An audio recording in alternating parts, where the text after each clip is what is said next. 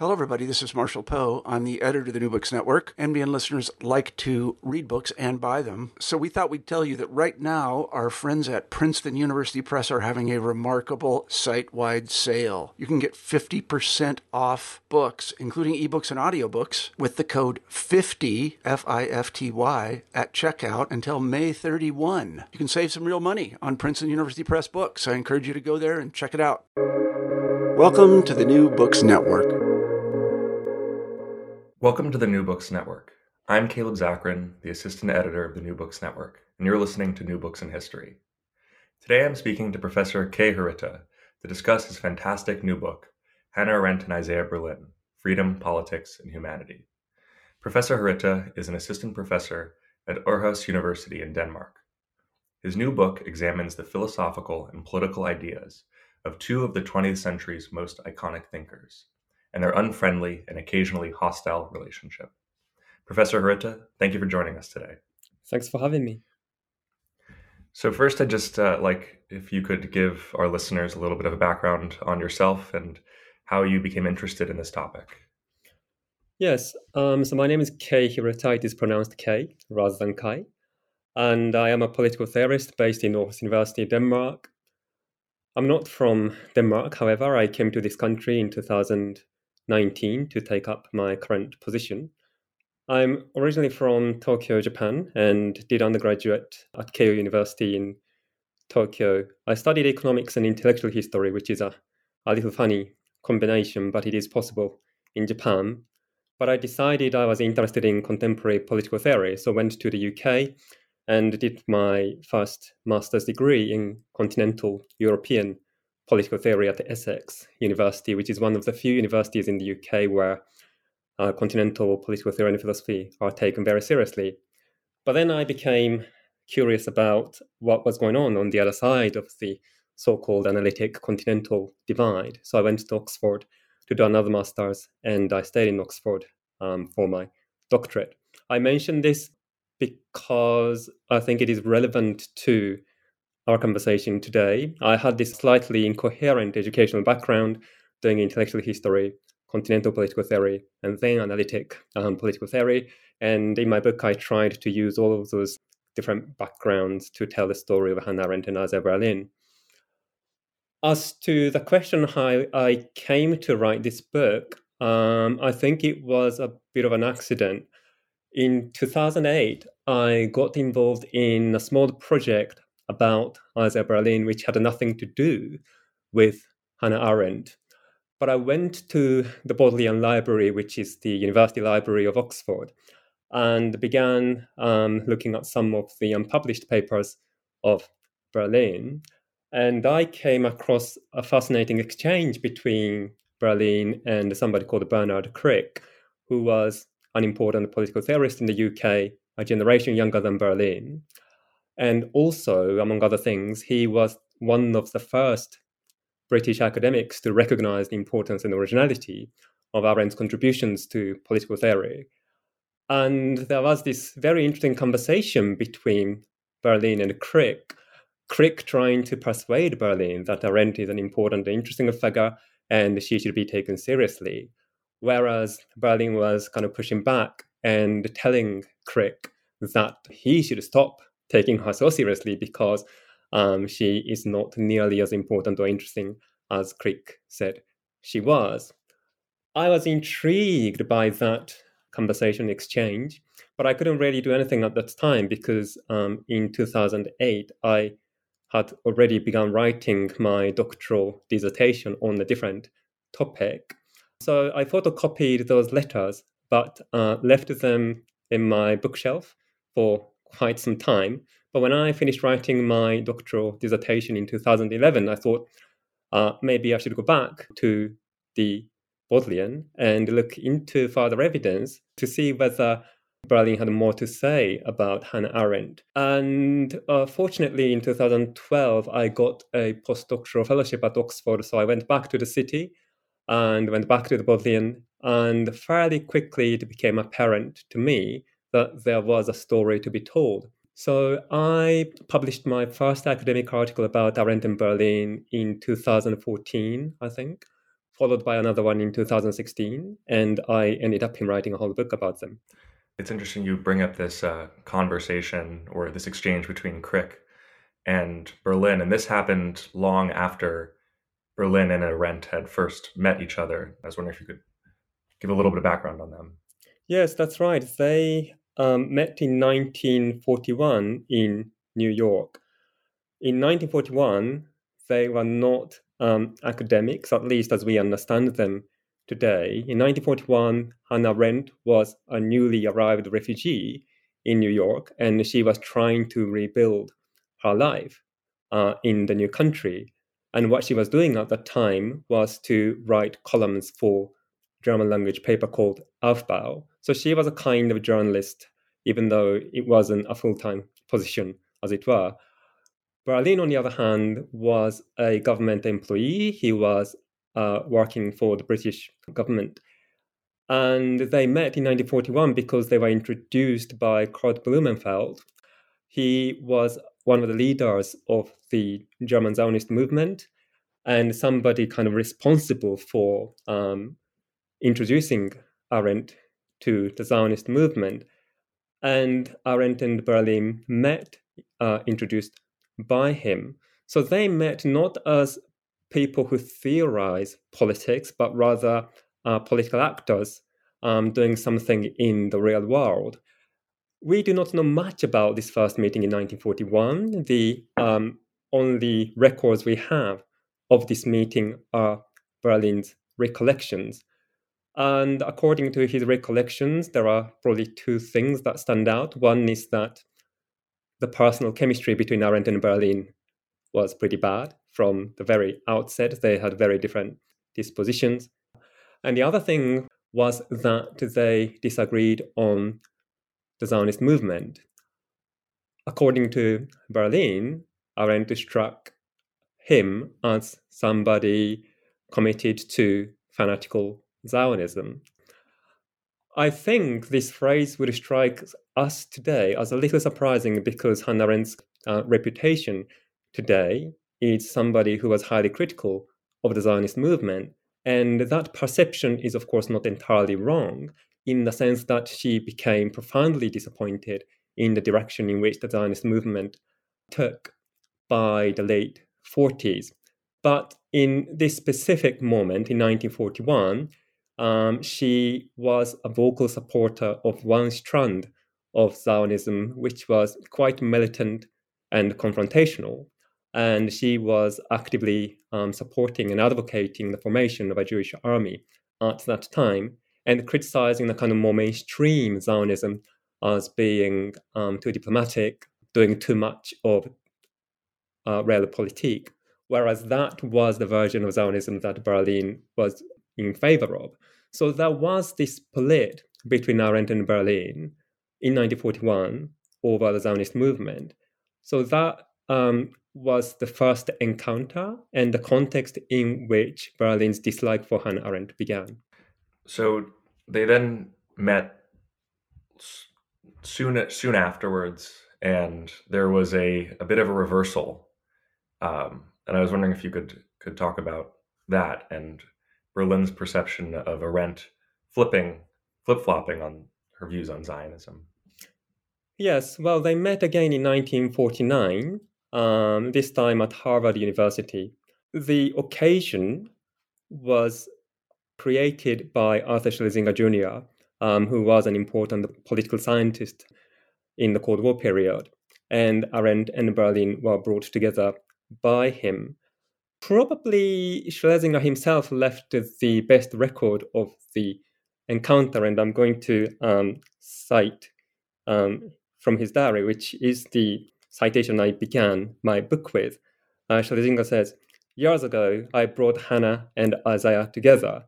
The meeting was a disaster from the start. She was too solemn, portentous, Teutonic, Hegelian for him.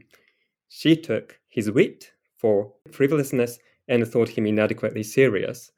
So you can see that once again, this difference in terms of dispositions, personalities came up. It was a disaster from the start, as Schlesinger would say. But the other issue that popped up during this meeting is something that you mentioned, which is the question of Zionism. As Berlin understood it, Arendt completely changed her position from fanatical Zionism, quote, fanatical Zionism, to the opposite extreme, which he described as an attack on the state of Israel.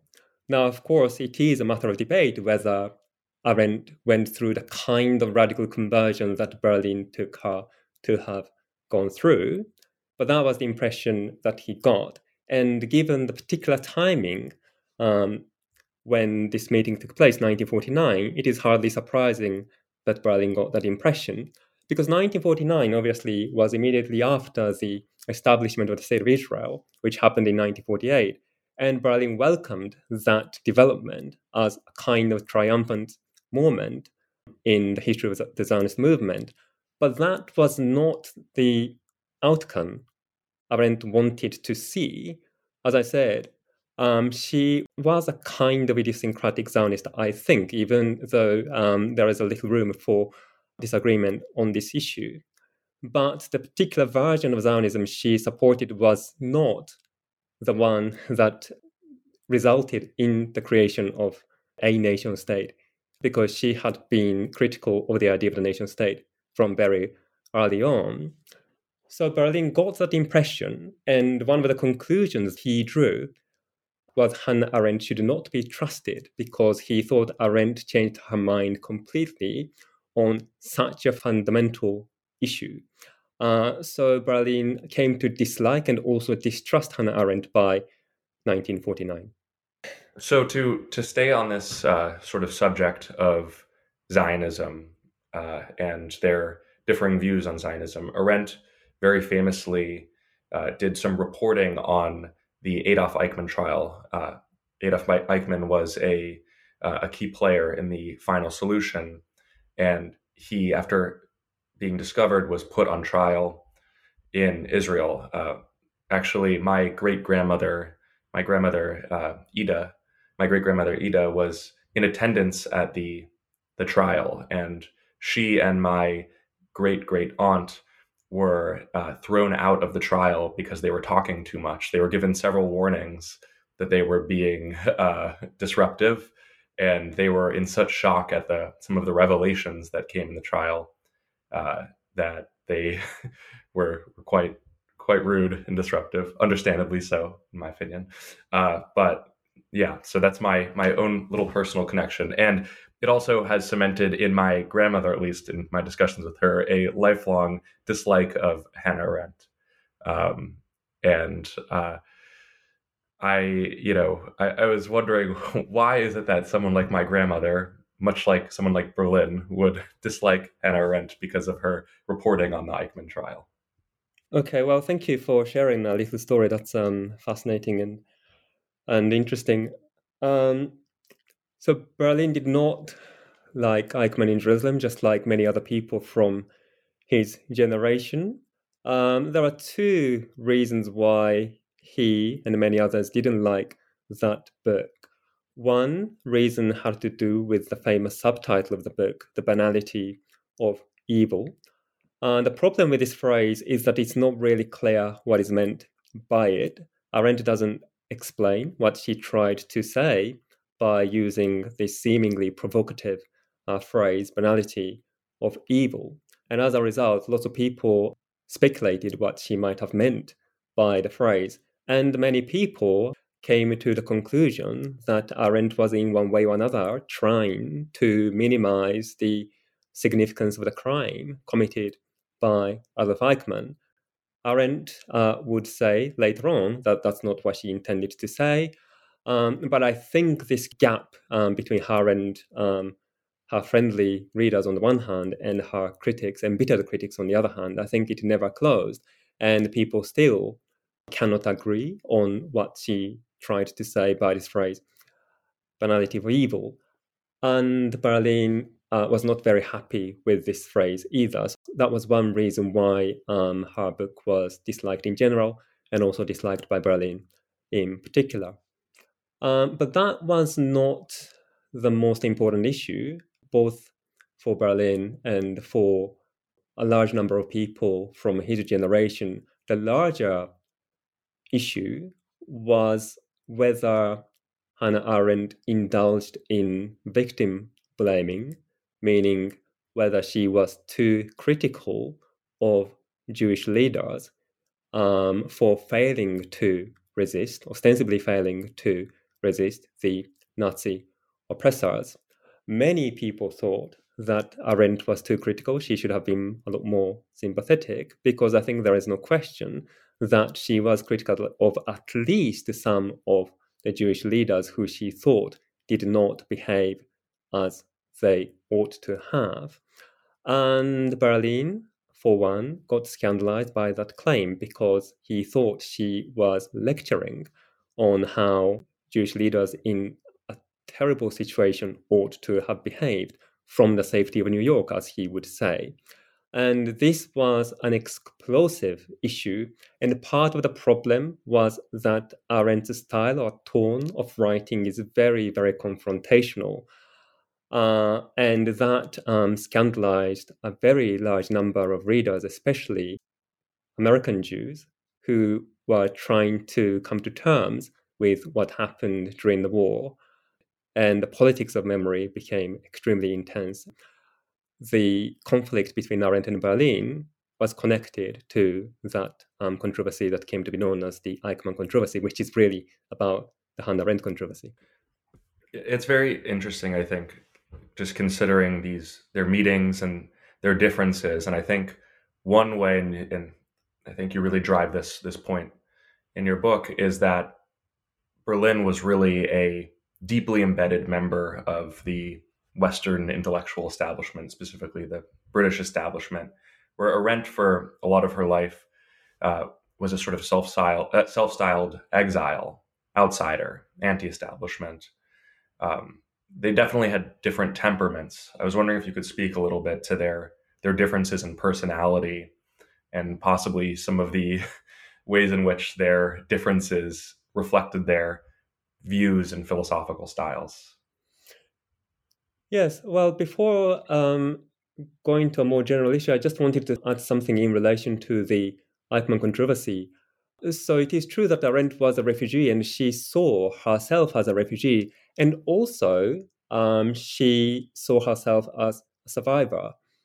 And that gave her the sense of responsibility, I think, that she has to say something about Eichmann. And she felt she was entitled, if it's the right term, to criticize some of the Jewish leaders who she thought did not behave, because she herself was a survivor. Berlin was not a survivor, and then he didn't really see himself as a survivor. He migrated to England as an 11-year-old boy, and his personal safety during the war was secure. So when he said Arendt should not moralize over the conduct of Jewish leaders from the safety of New York, he probably did not quite understand that Arendt saw herself as standing in a little different position.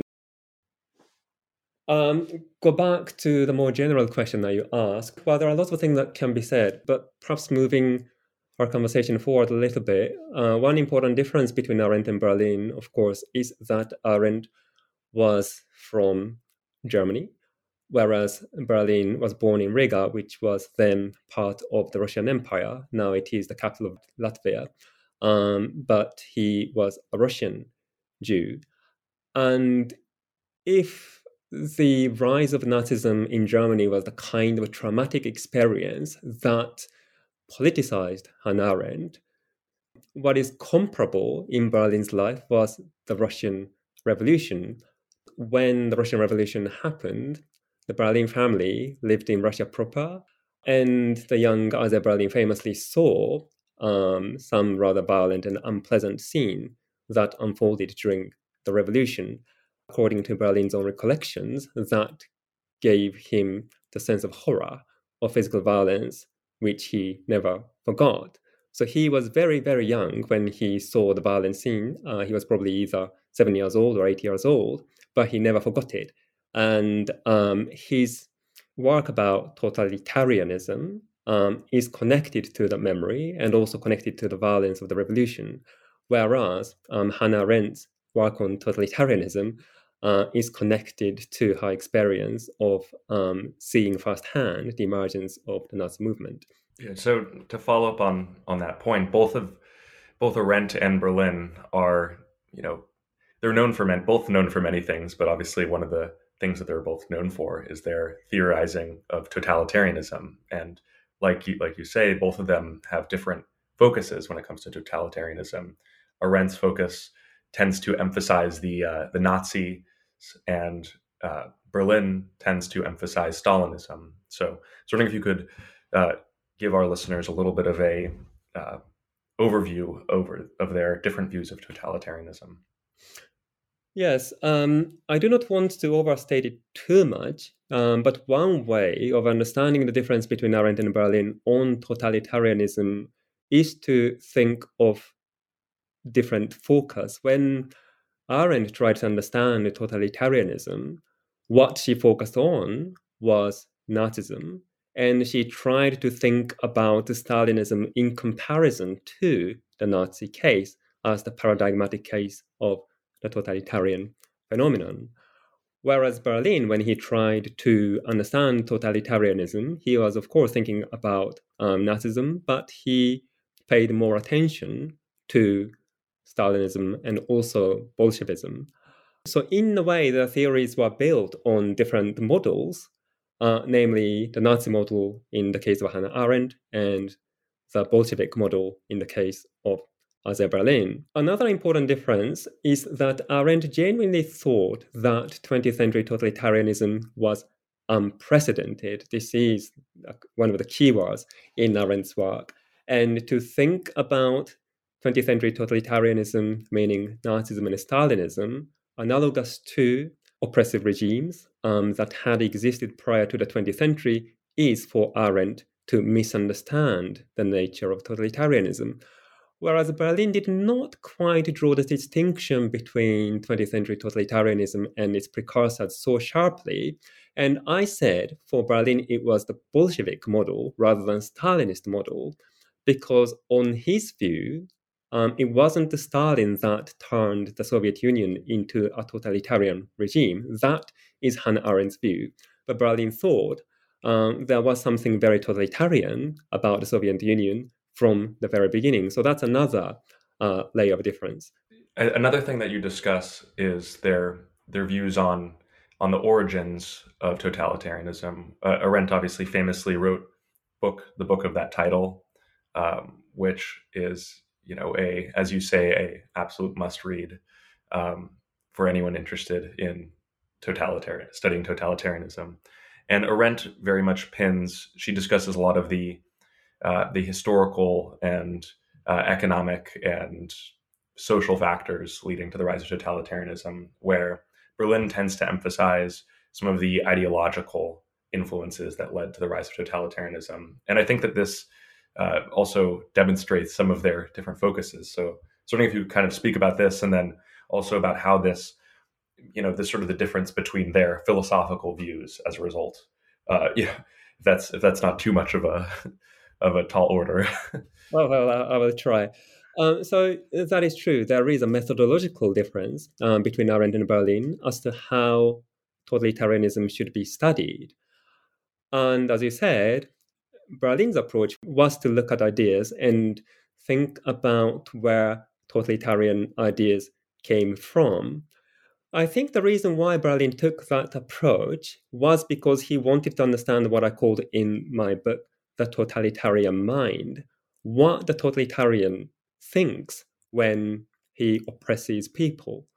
And that was the question he wanted to understand, and he drew a kind of demonology of the totalitarian tradition. So there are lots of anti-heroes in Berlin's work. Obviously, Stalin and Hitler are anti-heroes, but then there are lots of people who are said to be behind those actual totalitarian leaders. For example, Rousseau, Fichte, Hegel, Marx, and so on.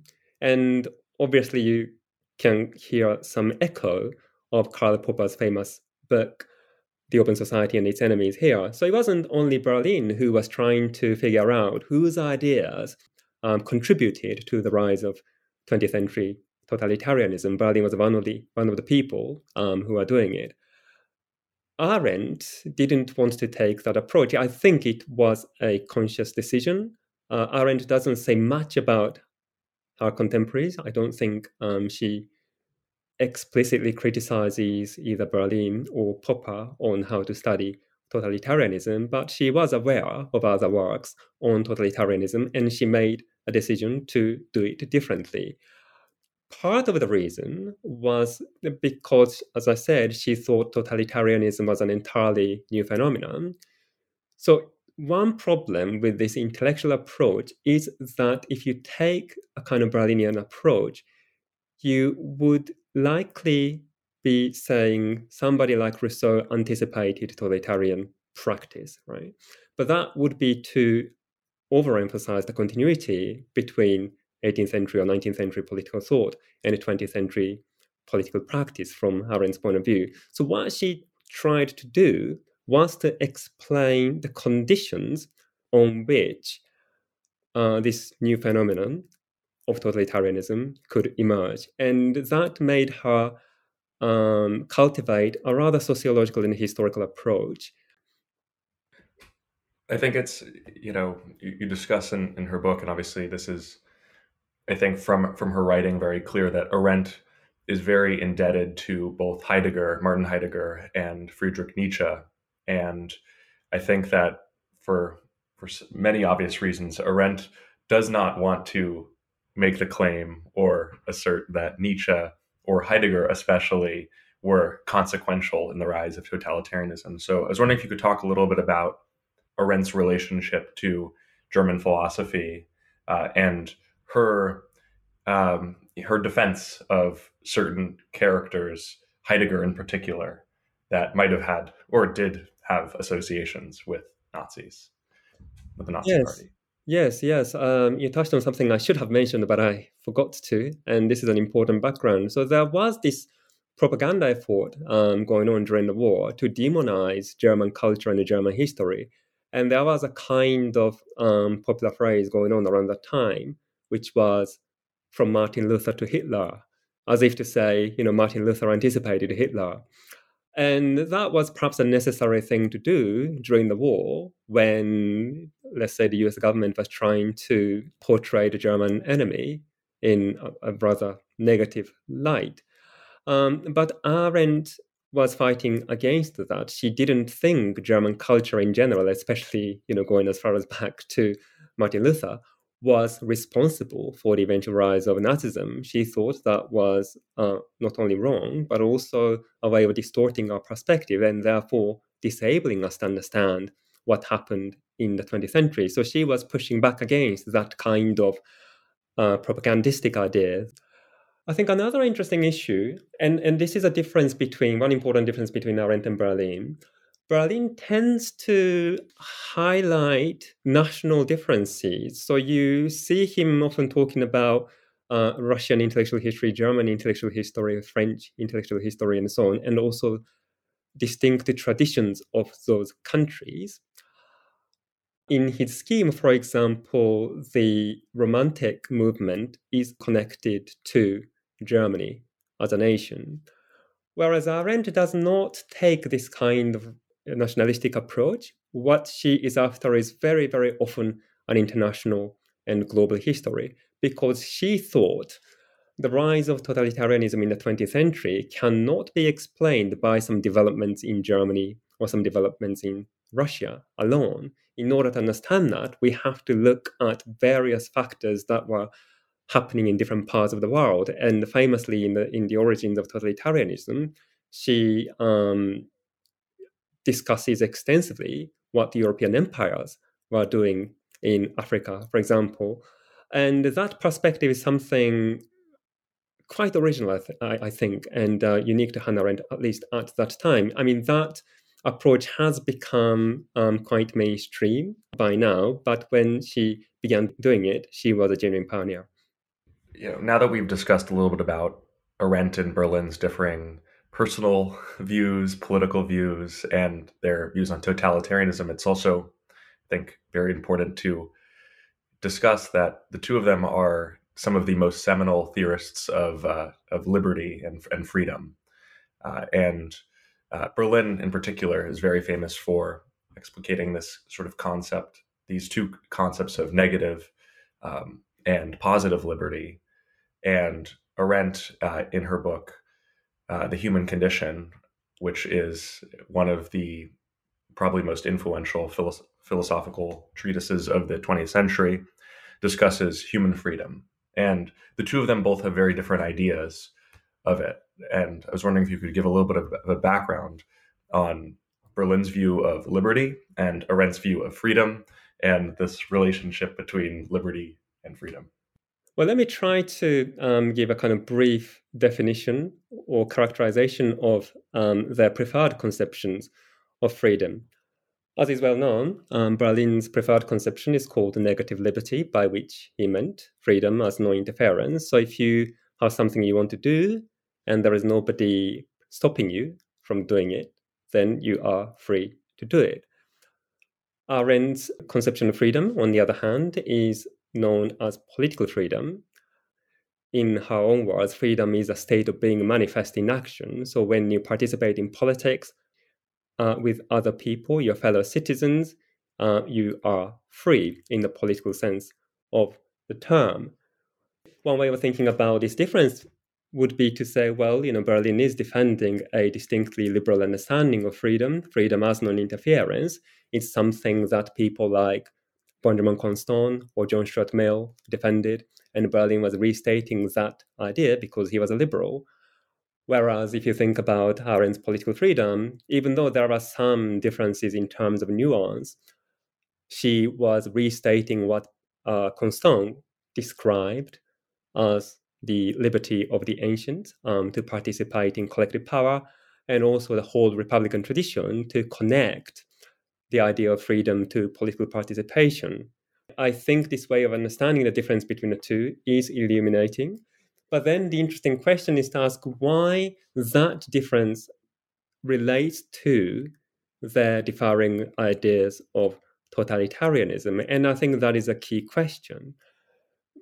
As I said, Stalinism and Bolshevism was the model of totalitarianism for Berlin.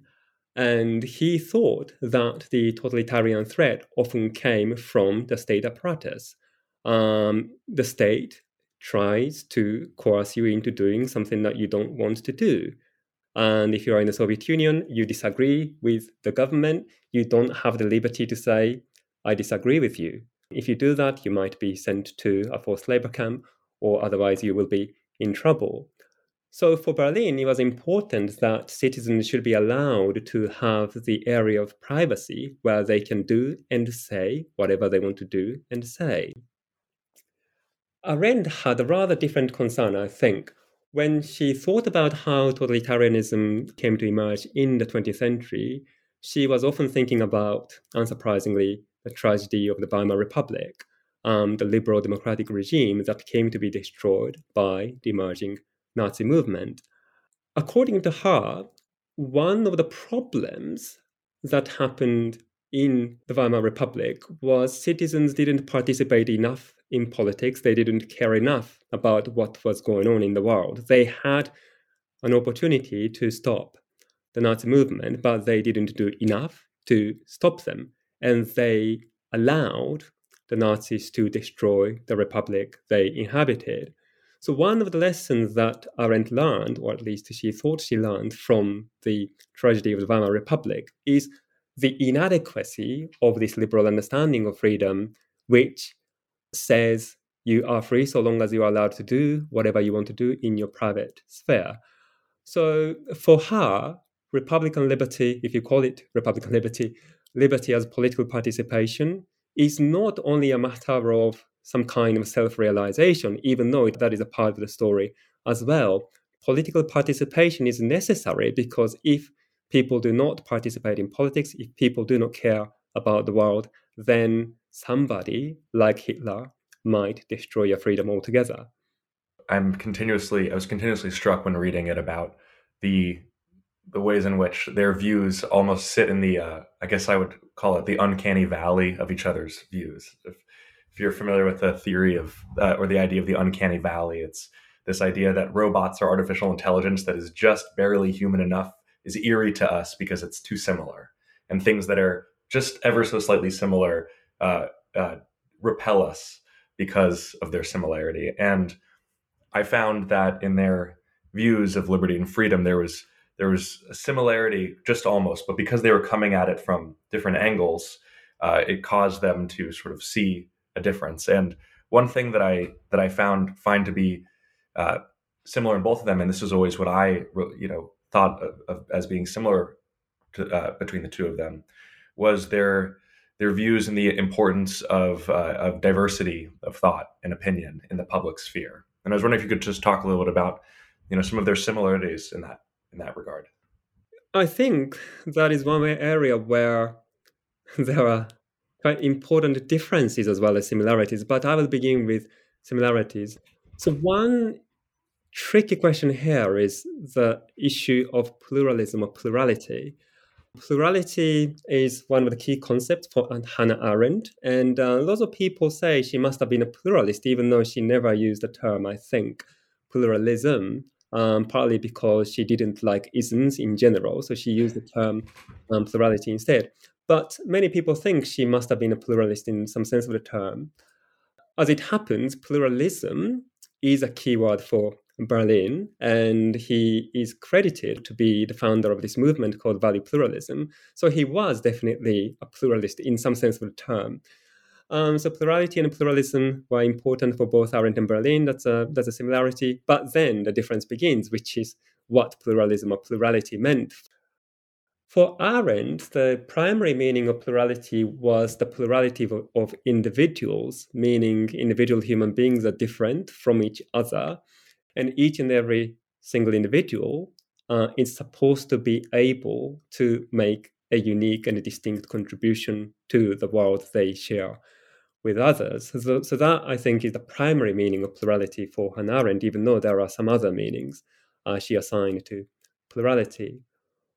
For Berlin, there are probably two important meanings that need to be distinguished. One is a fairly commonsensical liberal idea shared by people like John Rawls, which is the recognition that in modern society, there are lots of people who have different opinions, who have different ideas about how to live, and we have to respect those differences. And diversity is not a bad thing in any way. To impose some kind of uniformity on people is a bad thing to do, especially in modern times. So that's one meaning of pluralism for Berlin. Another meaning of pluralism for Berlin, which is a bit more original one, is the recognition, it's a meta-ethical idea, that goods such as equality, freedom, justice, etc., those things are distinct and you cannot have them all, meaning they cannot be harmonized with each other.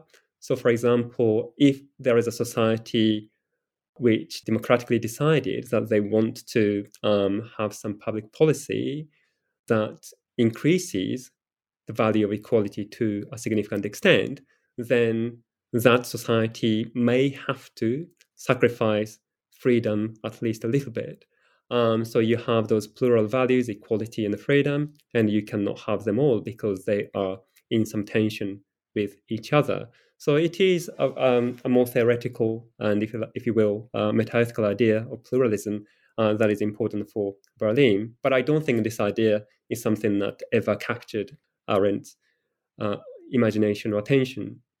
I was wondering if the title of the book is Hannah Arendt and Isaiah Berlin.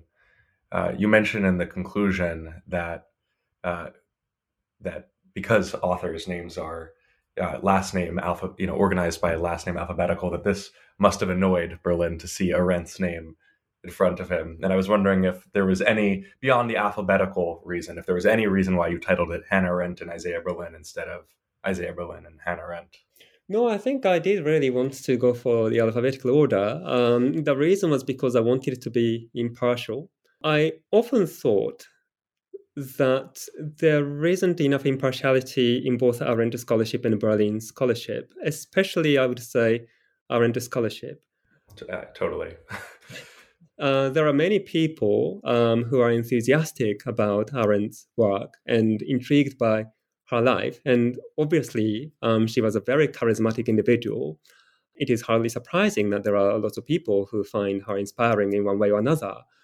And on the other hand, there are quite a few people who, even today, cannot forgive Hannah Arendt for what she wrote in Eichmann in Jerusalem. So there is a little too much partisanship in Arendt scholarship, less so in Berlin scholarship. I do not want to deny that something very good comes out of a partisan mode of political theorizing. That does happen. But in the scheme of things, I thought there was a little too much partisanship going on these days.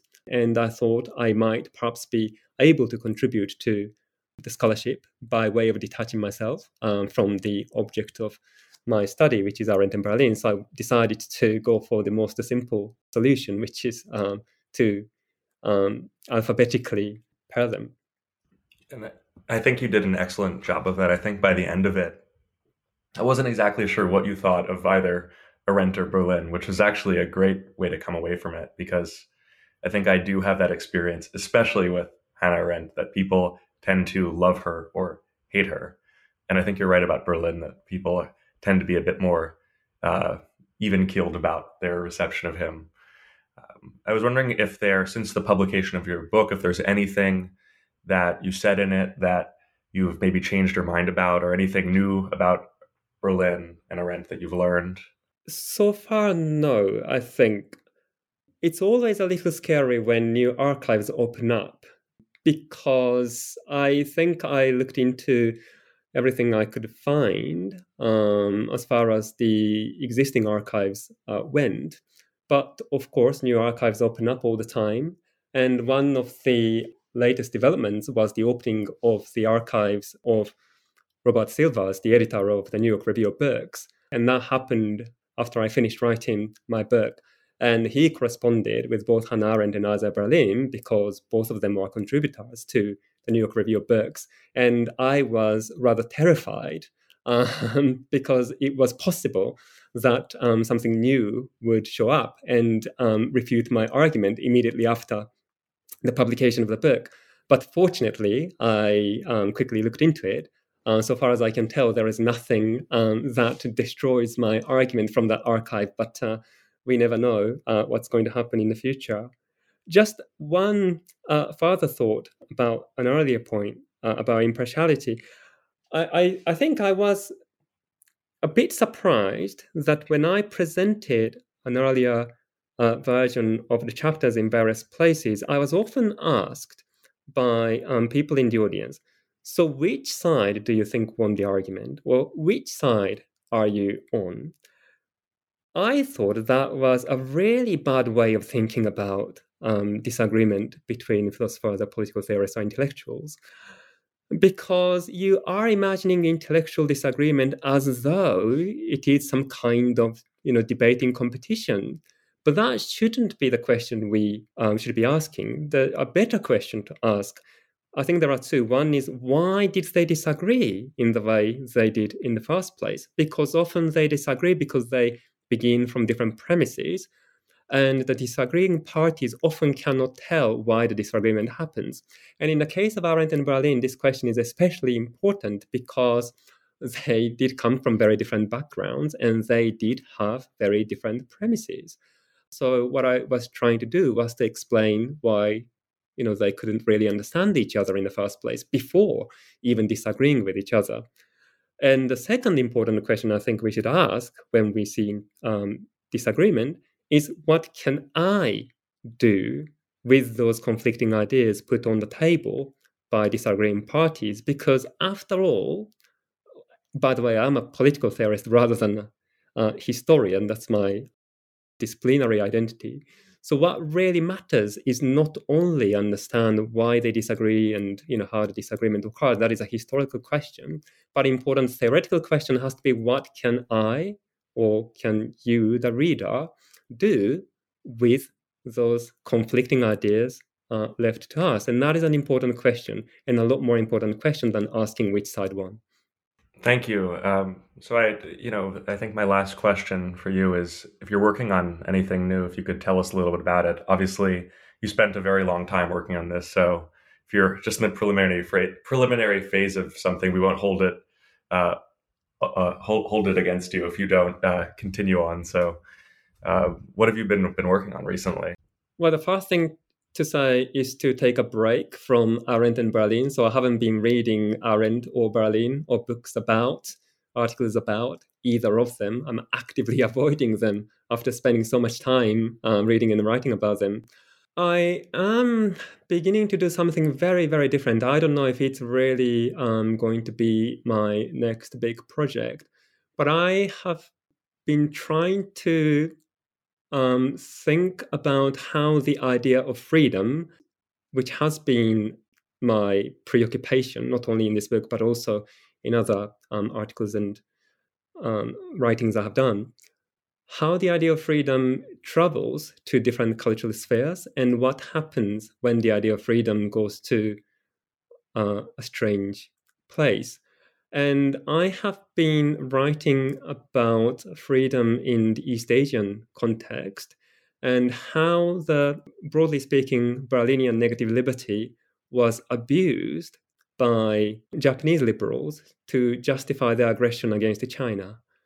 I don't know how far I can go with this new topic, but at the moment I've been reading quite a lot about 19th century political thought and liberal imperialism especially, and I'm trying to eventually compare the Japanese liberal imperialists and the British liberal imperialists. So that's something which may or may not happen, but you will be able to find out in 5 years or 10 years.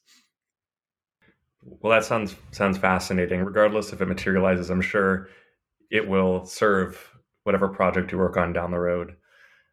So I want to thank you so much for being on the New Books Network, and we hope to have you again sometime in the near future.